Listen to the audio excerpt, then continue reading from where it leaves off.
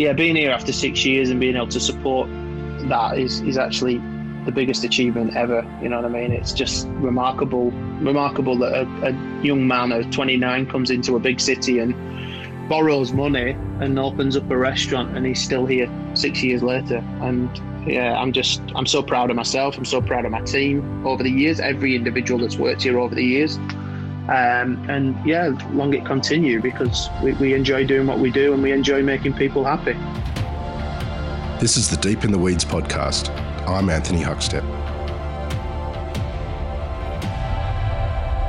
Inspiration can come from many things. Creativity can be fueled by a moment in time, by a memory, from just about anything. Some chefs find inspiration in ingredients, in the season, in a cuisine, in their heritage. Some look further afield to take diners into a new realm. Nellie Robinson is a chef and owner of Nell in Sydney. Nellie, how are you going? Very well, Anthony. How are you? I'm good. It's good to have you on the show. You have quite an interesting approach to cookery at Nell. What's it been like, the journey of having your own restaurant and the way that you deliver your food, which is so left of centre compared to many chefs?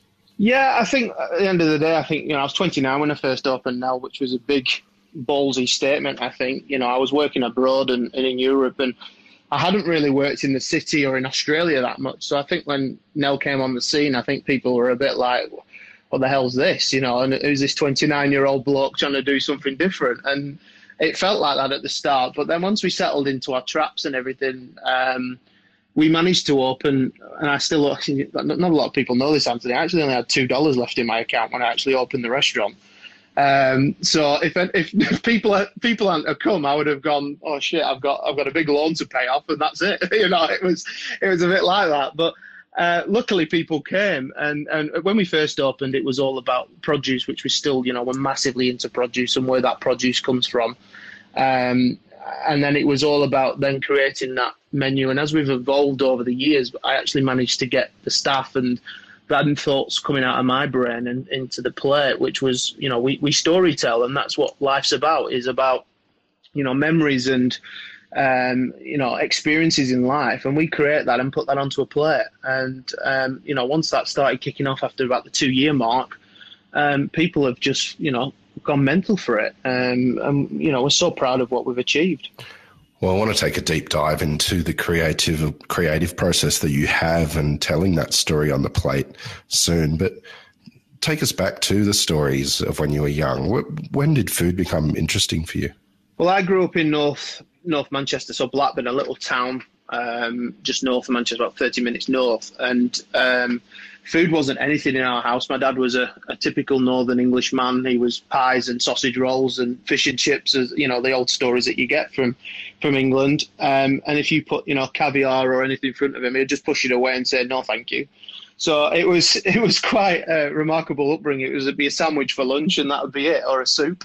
And then around the age of 13, 14 at school, I had to choose my technology. And as people know me, I'm terrible with tools like, saws and drills. So I wasn't going to go down woodwork or out like that.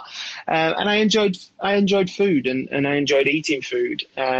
So I chose food technology, and I fell in love with the way that recipes came together.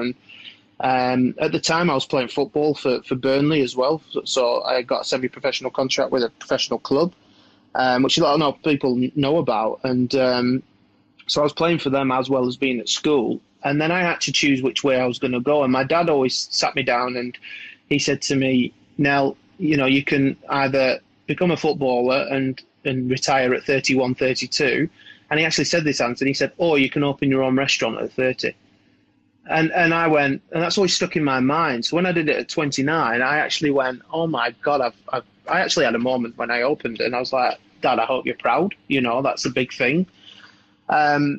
So I went down the road then, and I was pot washing as well at a 1 Michelin star restaurant called Northcote Manor in the north of England, which is a beautiful country house, stunning food. It's had a Michelin star for 30 years, Anthony. Like it's a real substantial restaurant in England. And Nigel Howarth was my chef patron at the time. and he offered me an apprenticeship. And he said, look, now, come in. But then Craig Bancroft, who was the front of house manager, actually offered me a front of house apprenticeship because of my personality. So he said, come in. And I think I went there on work experience, but I went in as a front of house, not as a chef. And I managed to get like 150 quid in tips in 1 week, $300. And he turned around to me, did Craig, and he goes, my God, that's unbelievable. And I was like, oh, thank you very much. But food was always the passion, because I was watching these guys every day when I was pot washing, and I could see the passion in the chefs. And at that time, Northcote had an unbelievable team, and a lot of them have gone on to open their own restaurants and got Michelin stars themselves. So yeah, it was an amazing experience. So I started at 15. Well, tell us about when you first stepped into the kitchen and what it was like in those days, the kitchen. Yeah, it was a smaller kitchen then. Warwick Dodds was the head chef. He was at Chef Nico, which is a 3 Michelin star restaurant in London. He worked with Passy in London. So Passy always says to me that Warwick's one of the best chefs he's ever worked with. So he was 26 at the time as the head chef. And then Mark Birchall was sous chef. Mark's now got Moor Hall. I don't know if you've ever heard of it in England. It's just got his 2nd Michelin star. So he's running that at the minute. So I had some amazing people that brought me up in the industry, in the kitchen. And look, it was tough. And I'll be honest with you, I was 15. I didn't know. I wasn't disciplined. I'd just come from school. I'm a mouthy bastard, as you can tell with the way I am.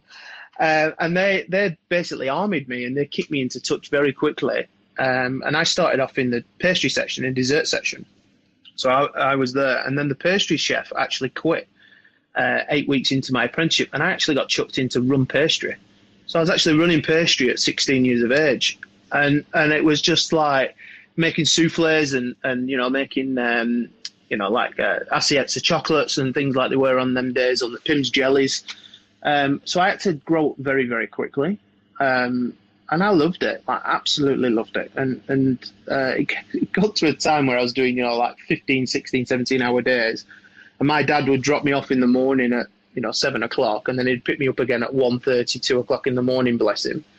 And then it got to the point where he was that tired that he actually went and spoke to Nigel behind my back, saying, this guy's 16 years of age. You shouldn't be working these hours. And Nigel turned around to my dad and said, no, he wants to do it. We've told him, so because I just wanted to learn. So yeah, that was pretty special, that. And I grew quite quickly in the ranks at Northcote there. And yeah, I got up to senior chef de partie very, very quickly. I think I was 17 at the time when I got that position. And I just enjoyed it. I moved into the main kitchen, learned all the sauce section, which was the hardest section in the kitchen. But I was very fortunate to work with Mark for a long time on sauce, and he taught me so much. And then I was with Warwick on the fish section, and yeah, just continued to grow in there. And it was just a delightful time. You mentioned that a lot of your career was in the UK before you came out here, and no one knew who you were until Nell sort of blossomed. Well, what were some of the really key restaurants and kitchens that you worked with in the UK? So I worked at Northcote for overall about 7 years, which was, all the way to 22. But in the time of when it would shut, you would go and work with other chefs. But then there was also times there was a thing called Obsession, Anthony, which is where chefs would come to Northcote and take over the kitchen. So Heston came when he was only a 2 Michelin star chef at the time. So Heston was there for this amazing night. And the funny story about Heston was it was the time when he did his bacon and egg ice cream. And he was in pastry with me, and I was making this base for his ice cream, and he's looking over my shoulder, and Jockey was with him, his pastry chef. And they're both going, right, okay, now this is the time where you split the eggs for the bacon and egg ice cream. And I looked at him and I went, because Nigel had always said, if you split that vanilla ice cream first, Nell, I'll kick you in the mouth. Just don't do that. So I'm looking at my boss, looking at Heston, going, you want me to split this? And he's like, yeah, split it. And I'm like, oh my God, I'm going to get in trouble here. It was just one of them moments. So there was people like him. Phil Howard was a big thing, and I worked with him a while as well. And that's where I know Scott Pickett from, because Scott was the generation in front of us. And then when I came to Australia, me and Scott knew of each other, and then we met each other in Perth for the first time at Gourmet Escape. And I went, Digger, and he went, Nelly, and we've become friends ever since. Like, and we still talk most days. He's just a lovely guy, and it's just funny how the world is so small in our industry. But then I worked at Stanley House under a chef called Steve Williams, who'd worked for Gordon for a long time, and he worked at Le Manoir as well. So he was somebody that really looked after me in the industry as well. He took me under his wing, and he gave me my first head chef position at 22, which was amazing. And we were pushing for Michelin stars, and it was a special build, that one. And Steve's still there now, I think, and it's 20 odd years later, he's still there.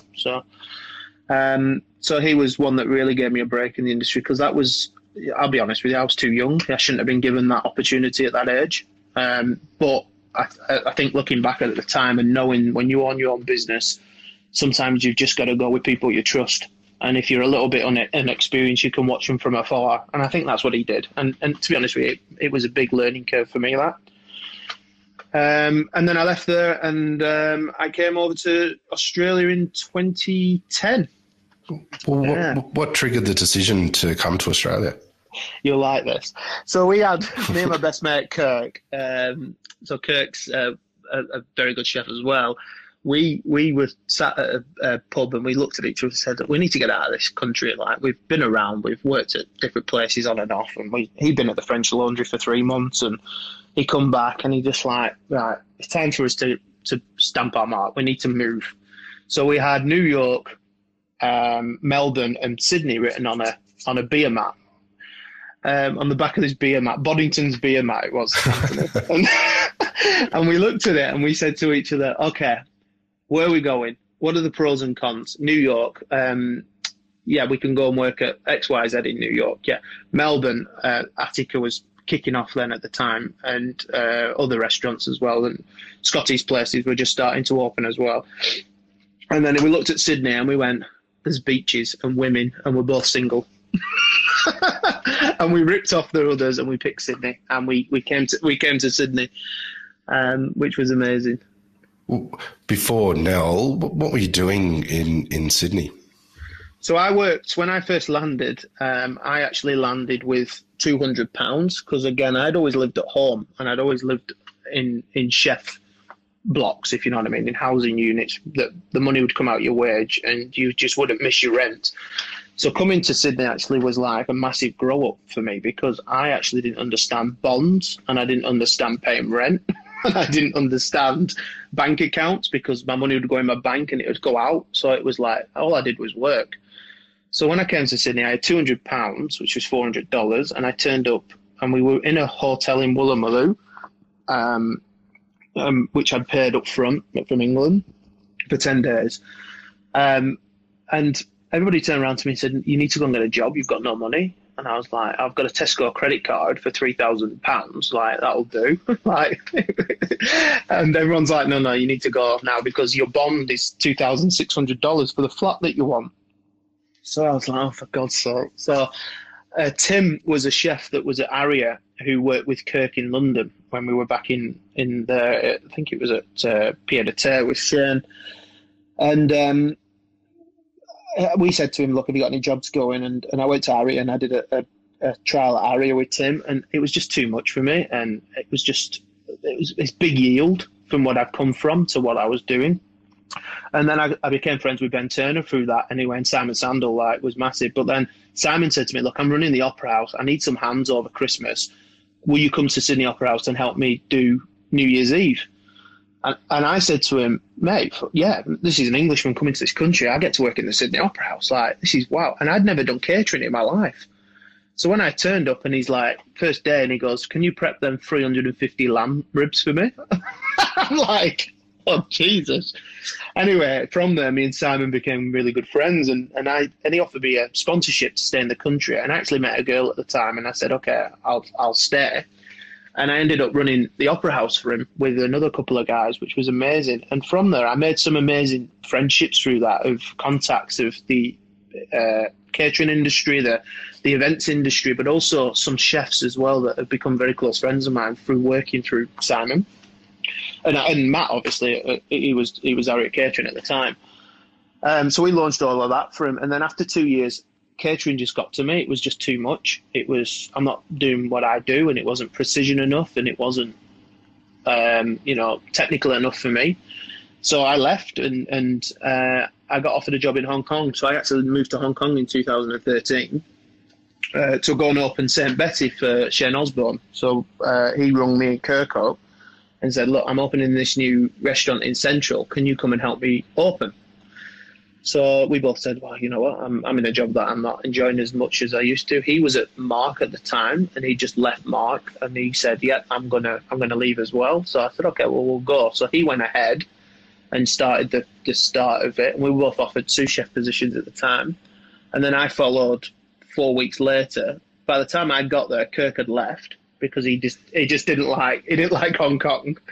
It was too busy for him, so he went back to Brazil, I think, and then he went back to Sydney, and then I went to help Shane, and then same thing happened.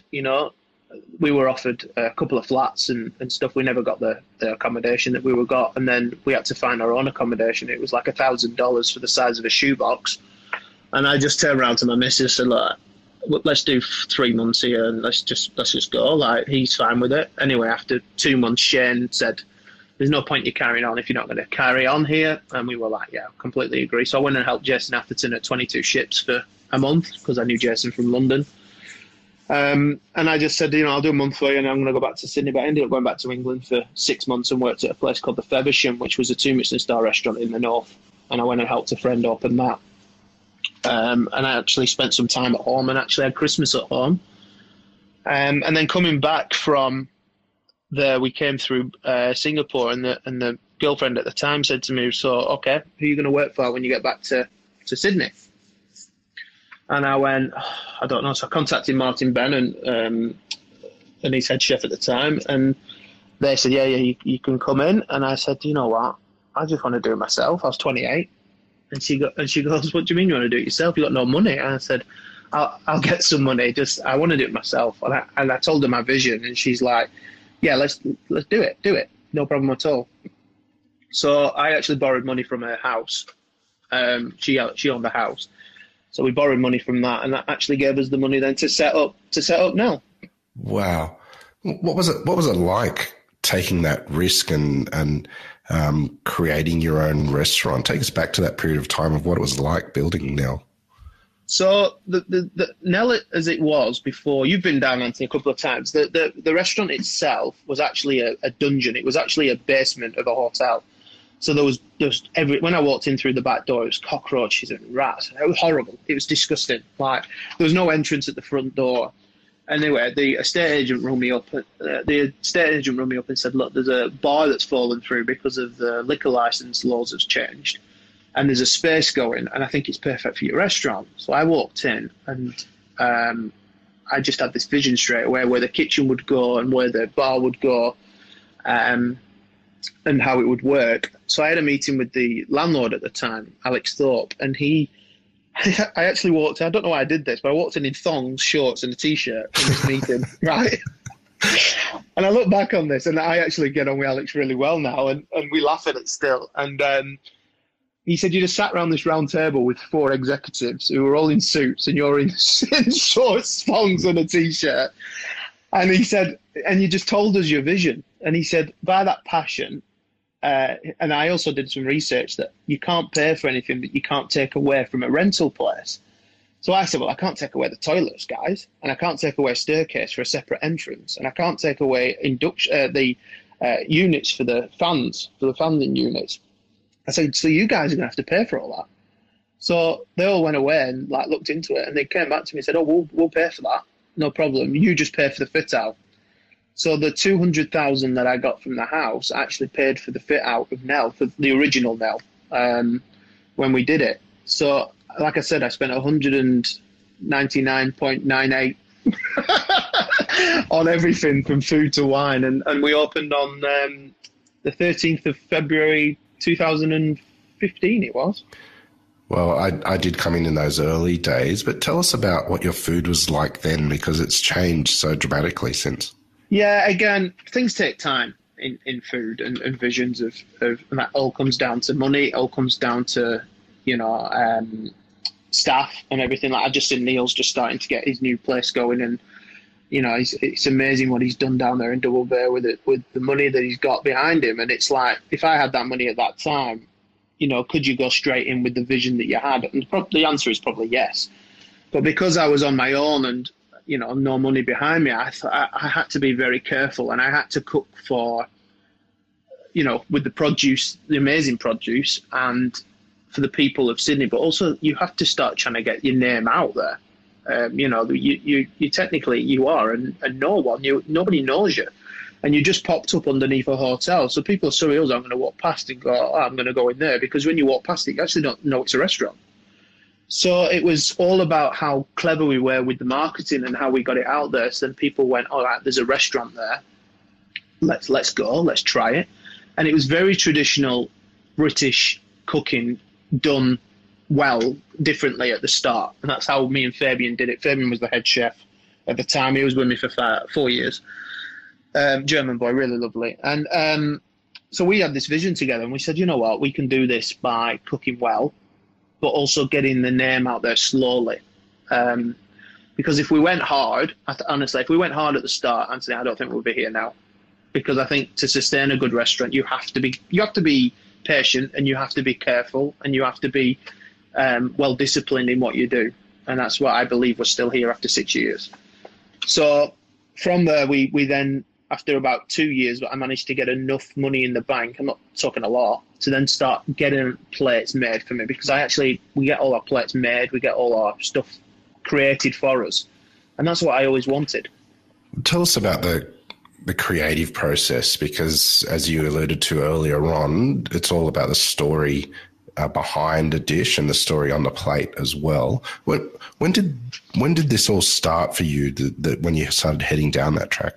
So I've always wanted to do that since the age of 23, 24. I've always had in my brain, stories is everybody's life. Everybody has a memory in their life, and how you use that memory is how you affects you as a person. So for me, is to make people happy. I love to make people happy. So what makes people happy is memories of growing up in food. So if it's growing up in Australia, if it's growing up in Asia or in England, or if it's storytelling, like that's how we did it. And when we had enough money to buy the props, and we had enough money to actually go, and we had the right staff, because at the time in 2017, 18, we had an amazing team at that time. So we could come together and we could really create the visions of what we wanted. So to get that going, it took about 2.5 years to get it going. But then when we dropped the first one that we did, which was the British classic one, people just went mental for it. And you could see that there was a gap in the city for what we were doing, which I was glad that we did. Because everybody in Sydney cook amazing food. Like, we've got so many amazing restaurants in the country, but nobody does this kind of food. But in Europe, it's very, very popular. So, tickets in Spain is massive. Like, you buy a ticket and there's a store, there's a chapter that you go through. Obviously, Heston in the old days, you didn't go down the same road, but there was a story behind a dish all the time of his stuff.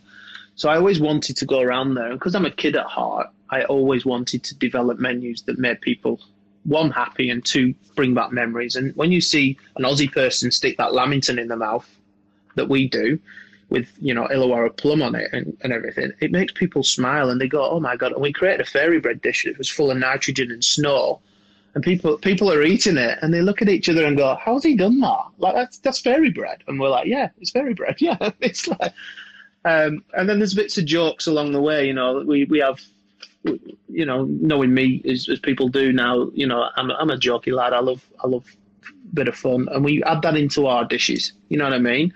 Like, there was Winston Churchill was on a dish. We had a him with his fingers up, from World War II, because that is a big piece of my history. But in between that was a prawn, and we had a newspaper with things on it, and it's just, yeah, we do a lot of things like that. But then we dropped Once Upon a Time 3 years ago, which is about Disney films and Disney scenes. And I came out the office and I said to my team, I want to do a menu around Disney. And my chef at the time, Fabian, looked at me and he goes, are you high? And I went, no, no, no, no, no. I was like, everybody loves Disney. It doesn't matter if you are 84 or 17. Like, everybody loves Disney. So I want to create menus around the scenes and the characters of Disney. So anyway, I got to work on it, and we, for example, on the first menu, Anthony, we did a Cinderella. So we called it Biddity Boddity Boo, and it's all around that scene of when that pumpkin gets changed into the carriage, then Cinderella can go to the ball. So what we did was we got our pumpkin grower, to get us some small pumpkins, and he stocked them at a certain size for us. We got big pumpkins, we hollowed them out, we filled them with pumpkin seeds, we put the 2 small pumpkins in the pumpkin, we put the lid back on top with flavoured pumpkin smoke, and when that lid comes off at the table, the smoke comes up, exactly like the movie when it goes choof, and then the pumpkins go onto a plate in front of you, and inside that was a pumpkin ravioli with spiced pumpkin soup. And people were like, oh my God, this is amazing. Like, how have you done this? And we killed Bambi's mum for the main course. So it was a beautiful piece of venison. But the touch of that was a shotgun pellet with shotgun pellets of buckwheat wasabi and quinoa, crispy quinoa, in a shotgun pellet that would season the dish at the table. So people would see that venison's, beautifully cooked with beetroot, blah, blah, blah. So with that, it went absolutely mental, like mental. So we did chapter 2 last year, which was dishes like Under the Sea, which was Sebastian the crab. So we did beautiful spanner crabs from North Queensland. We cooked it, but then we created a bubble that would stay on the plate in a glass bowl, so you could see through it. And underneath was the crab with a roasted macadamia puree.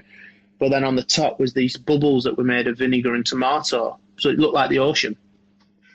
And people would go mental for this. So we're just about to launch chapter 3, which is next Tuesday, all depending, but it's going well. We just launched it. But some of the dishes we've got Pirates of the Caribbean on this one, which is Dead Man's Chest, and the dish is all around Davy Jones's heart, because his heart gets ripped out because he breaks his heart, and it gets put in that chest. So what we've done is created Davy Jones is a squid, and we've created squid which has been marinated in spiced beetroot, so it's gone red, and we've done black garlic emulsion and garlic chips, so it sits in a chest with pirate coins, and when you open that chest, again, that little bit of smoke or nitrogen, and you eat your kebab of squid. Tell us about the creative process to create these dishes. What sort of research, and take us to your place when you're creating them. Yeah, so my missus calls me a nutter, so but she gets me. So it's obviously she's married me, so she gets me. But we have lots of conversations together about what my ideas are, and she understands me. So for example, we'll go through the Once Upon a Time menu. I will watch films of that, and now I've just had a little one. It excites me again because I can watch them again with her. But I watch the films, and there'll be a certain scene that people remember, or I remember, that sticks in my mind. I jot that down, and then it's how you can create a dish around that. So it's flavors. What does it look like? How does that come to? So the Monsters Inc. dessert for the new menu, I'm obsessed with Mike Wazowski's eye. I love his eye. So I said to my pastry chef, Gavin, I said, how can we can create a dish around Mike Wazowski's eye? And he goes, mate, no chance. Right, we're doing 80 a night of this. He says, no chance, you need to get 80 moulds. They cost X, Y, Z. I was like, that's fine. So we've got a mould made for us that's going to be a sphere. And because he's green as a character, we've turned that eye into a white chocolate, roasted pine and peppermint parfait. So on the top of that, I've covered it. We've got this floss machine, and we've made a floss of the colours of J.P. Sullivan, who is blue and purple. So we've covered the eye with J.P. Sullivan's fur, because when they made Monsters Inc., the first time that they did 3D imaging of cartoons with them, the fur moved for the first time. So you could see it. So I was obsessed with the fur. So we've created the floss that sits on the top, which is made of sugar and blueberry and everything. But then we've created a green yuzu cucumber consomme that goes around the whole dish. So then that's the dessert. So when the waiters come out, we sit them down, we do a lot of training with them. That's how we explain it to them. This is how it needs to be said to the customer, because there's a story behind that dish. I'll be honest with you, Anthony, everybody doesn't get it. And that's fine. You know what I mean? Because some people want to go out and just have a nice piece of pan-fried fish and vegetables. But people that research, when they come here, they actually understand, oh my God, there's a story behind this. It's actually quite exciting. And from minute one all the way through to the last dessert, you get that story. So the last petit four is creme de la Egder, and it's all about when Egder in the Aristocats, he's making that milk for the cats because he wants to steal the money from them, so he wants to get rid of them. So he puts the sleeping pills in the milk. So we've created a bomb of a milk that's with the flavours of cinnamon, nutmeg, mace, and it's rolled in biscuit because the mouse comes out and dips his biscuit in the milk. So it's all about that scene. So that's where it comes from. Have there been any sort of disasters in this sort of creative process? And, are there challenges involved in keeping the integrity and flavours with such creativity? 100%. And that's the first thing that comes across. It's got to eat well. It's got to balance well. So that's what we always look at first, and then we look at your props and what we can serve it in afterwards. Mate, there's been a few disasters, of course there has, along the way. Across the 20 years of cooking, there's been a few disasters. But, we create a dish, and I think we did one for Lion King and the first menu, and it was about African flavours. And people just didn't get the African flavour. You know what I mean? They didn't understand them spiciness, and it was fine. So after a week, we realised very quickly, this doesn't work. So we changed it. So we completely changed the whole dessert. And then once we changed it, we didn't hear about it again. But again, we take criticism very, very on board here. We're not a restaurant that's arrogant that goes, you know what, if you've got an opinion, I don't care. You know what I mean? It is. We listen to people because at the end of the day, if you hear, there's a rule in our restaurant. If you have a complaint about something 3 times, we change it. Doesn't matter. So we look at it and we change it because 3 people are going to say it. Then there's going to be more people that say it along the way. So you've got to be also very open to changing things. You've just flown back into a kind of a soft lockdown in Sydney from New Zealand. What was it like to get away for the first time in ages? And is an international Nell something that you have thought about? Yeah, for first part of the question, family. I've just had a little girl, Lottie, Jay. So she's 3 months now, which opened your eyes massively. And Danielle's from Mount Albert in Auckland. So we went back and saw the family and the grandparents. So to see them for the first time in 15 months was very, very exciting since the wedding last year, actually. But typical me, while I'm there, I'm scouting around. I rented a car for 3 days, and I actually went round all the suburbs in Auckland because we're going to open Nell there next year. Wow. So that's actually happening. So we see a gap in Auckland's cooking scene, what we saw in Sydney at the time of the same storytelling, the same everything, but amazing produce over there. And, again, there's going to be their own challenges over there as well with, less people living in the city. So we're going to have to get better, the staff and all that. But it's a challenge that I'm really excited about. And, we're looking at different avenues and different sites at the minute, which is very exciting. So, we're looking at maybe April next year, or we'll probably leave it till maybe August or something if we don't want to rush it. But there's no rush. There is no rush at all. But it's definitely going to happen next year. With this level of creativity that you have and the brand that you've built, has last year and a half changed the way you operate and see your business? Yeah, we were fortunate, Anthony, actually last year because so many restaurants struggled last year through obviously reasons that we know, and I don't like the word, so I don't use it. So I find it so negative, so everybody gets down on it, so I don't use it. But we were quite fortunate because we actually had our best year in revenue last year than we've ever had. And that was, I think, due to, we shut for 11 weeks in March. I just got married and got back and I had to shut the restaurant. It was the most weirdest time. And we locked down. We did these takeaway boxes. So I saw on the news that old people couldn't get to the supermarkets because they were scared. So we ended up doing food boxes at Nell that we launched them very early, where we would deliver them to people that were really struggling to get out. So in there, we did recipe cards and raw foods for people to actually cook at home because people were bored. So we ended up doing that for about 6 weeks, and then I actually got bored and realised I'm not a courier service when I nearly got stuck in Bondi one day. And I said to Danielle, I said, you know what?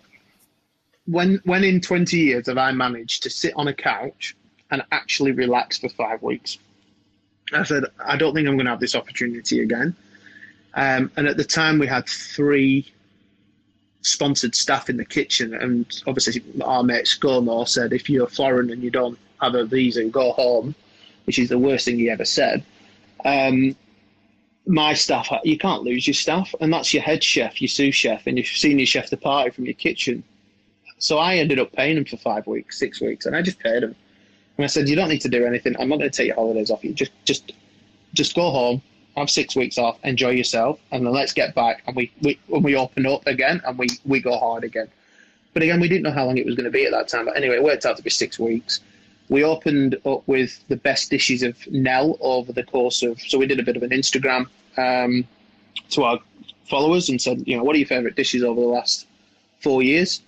And then we worked it out. We put a menu together, and we sold out that menu. We ran it for 6 weeks, and we sold it inside 3 days of opening, which was amazing. So that showed to us that the people that come here for most menus missed us when they were locked down, which was amazing. And then we went straight into the Once Upon a Time Chapter 2, which went absolutely mental. We were doing 80 covers every night, Tuesday, Wednesday, Thursday, Friday, Saturday lunch and Saturday night. And then we rolled into Christmas. And it was just like, wow, okay, we've had an amazing year. But then you're hearing of your mates that are shutting down restaurants, and I just don't talk about it because it's just so sad. But as an industry, we're hitting a different kettle of fish now, and that is all staffing, isn't it? I'm very fortunate. I've got amazing staff here, and I've got a lot of loyal staff, so they've stayed. But other restaurants are now struggling because we don't have that foreigners that are coming in that are taking certain jobs, and there's not enough people in the city to take them jobs with the restaurants, So it's a different task now, which is a bit different time. But anyway, we'll crack on. We'll come together and we'll just keep going. With time, you've been able to build the restaurant that you've dreamed of building. What are you most proud of in your career? So another thing I'll just tell you as well, we're redeveloping the restaurant, Anthony, in October. So I'm ripping it out. So I'm ripping the toilets out, and I'm ripping the office out where I've got my office, and we're actually going to make it. Danielle's Danish, Danish Kiwi, and she's got this Scandinavian style of design that is unbelievable. So we're going to actually make it a little bit more mellow, if that makes sense. So the entrance is still going to be unbelievable with the tree hanging and the lights and all this. When you walk in, we've got some designs that are going to come for the tables. So we've got separate tables that are all different. But then we're going to build a wine room, which I've dreamt about for 6 years because we've got this little storage room for our wine. So we're going to build a wine room where the toilets are, and we're going to rebuild toilets. So we're going to have it a little bit more swish when we have it. So that's in October. So we're really excited about that. What was that question, Anthony? Sorry, I missed that one. I was too busy telling you that. Well, I just said you've been able to build your dream restaurant, and you're going to be adding to it later this year. But what are you most proud of? I'm proud that we're still here after 6 years because it's been a tough road. It's been tough to Sydney crowd is a tough crowd to crack, and people, but especially not knowing me who I am, I think was a very big thing. But now people are understanding us. It's become very successful that we just want to continue wowing people. But yeah, being here after 6 years and being able to support that is actually the biggest achievement ever. You know what I mean? It's just remarkable that a young man of 29 comes into a big city and borrows money and opens up a restaurant, and he's still here 6 years later. And yeah, I'm so proud of myself. I'm so proud of my team over the years, every individual that's worked here over the years. And yeah, long it continue, because we enjoy doing what we do, and we enjoy making people happy. Well, Nelly, we've loved having you on Deep in the Weeds today, and we definitely need to catch up down the track and see what you're up to, because there's a lot going on. Please keep in touch, and we'll talk again soon. Thanks, mate. Much appreciated. Thanks, guys. This is the Deep in the Weeds podcast. I'm Anthony Huckstep. Stay tuned as we take a deep dive into the lives of the incredible people who ply their trade in the food and hospitality sector. Special thanks to executive producer Rob Locke for making this all happen. Follow us on Instagram at Deep in the Weeds Podcast, or email us at podcast@deepintheweeds.com.au. Stay safe and be well.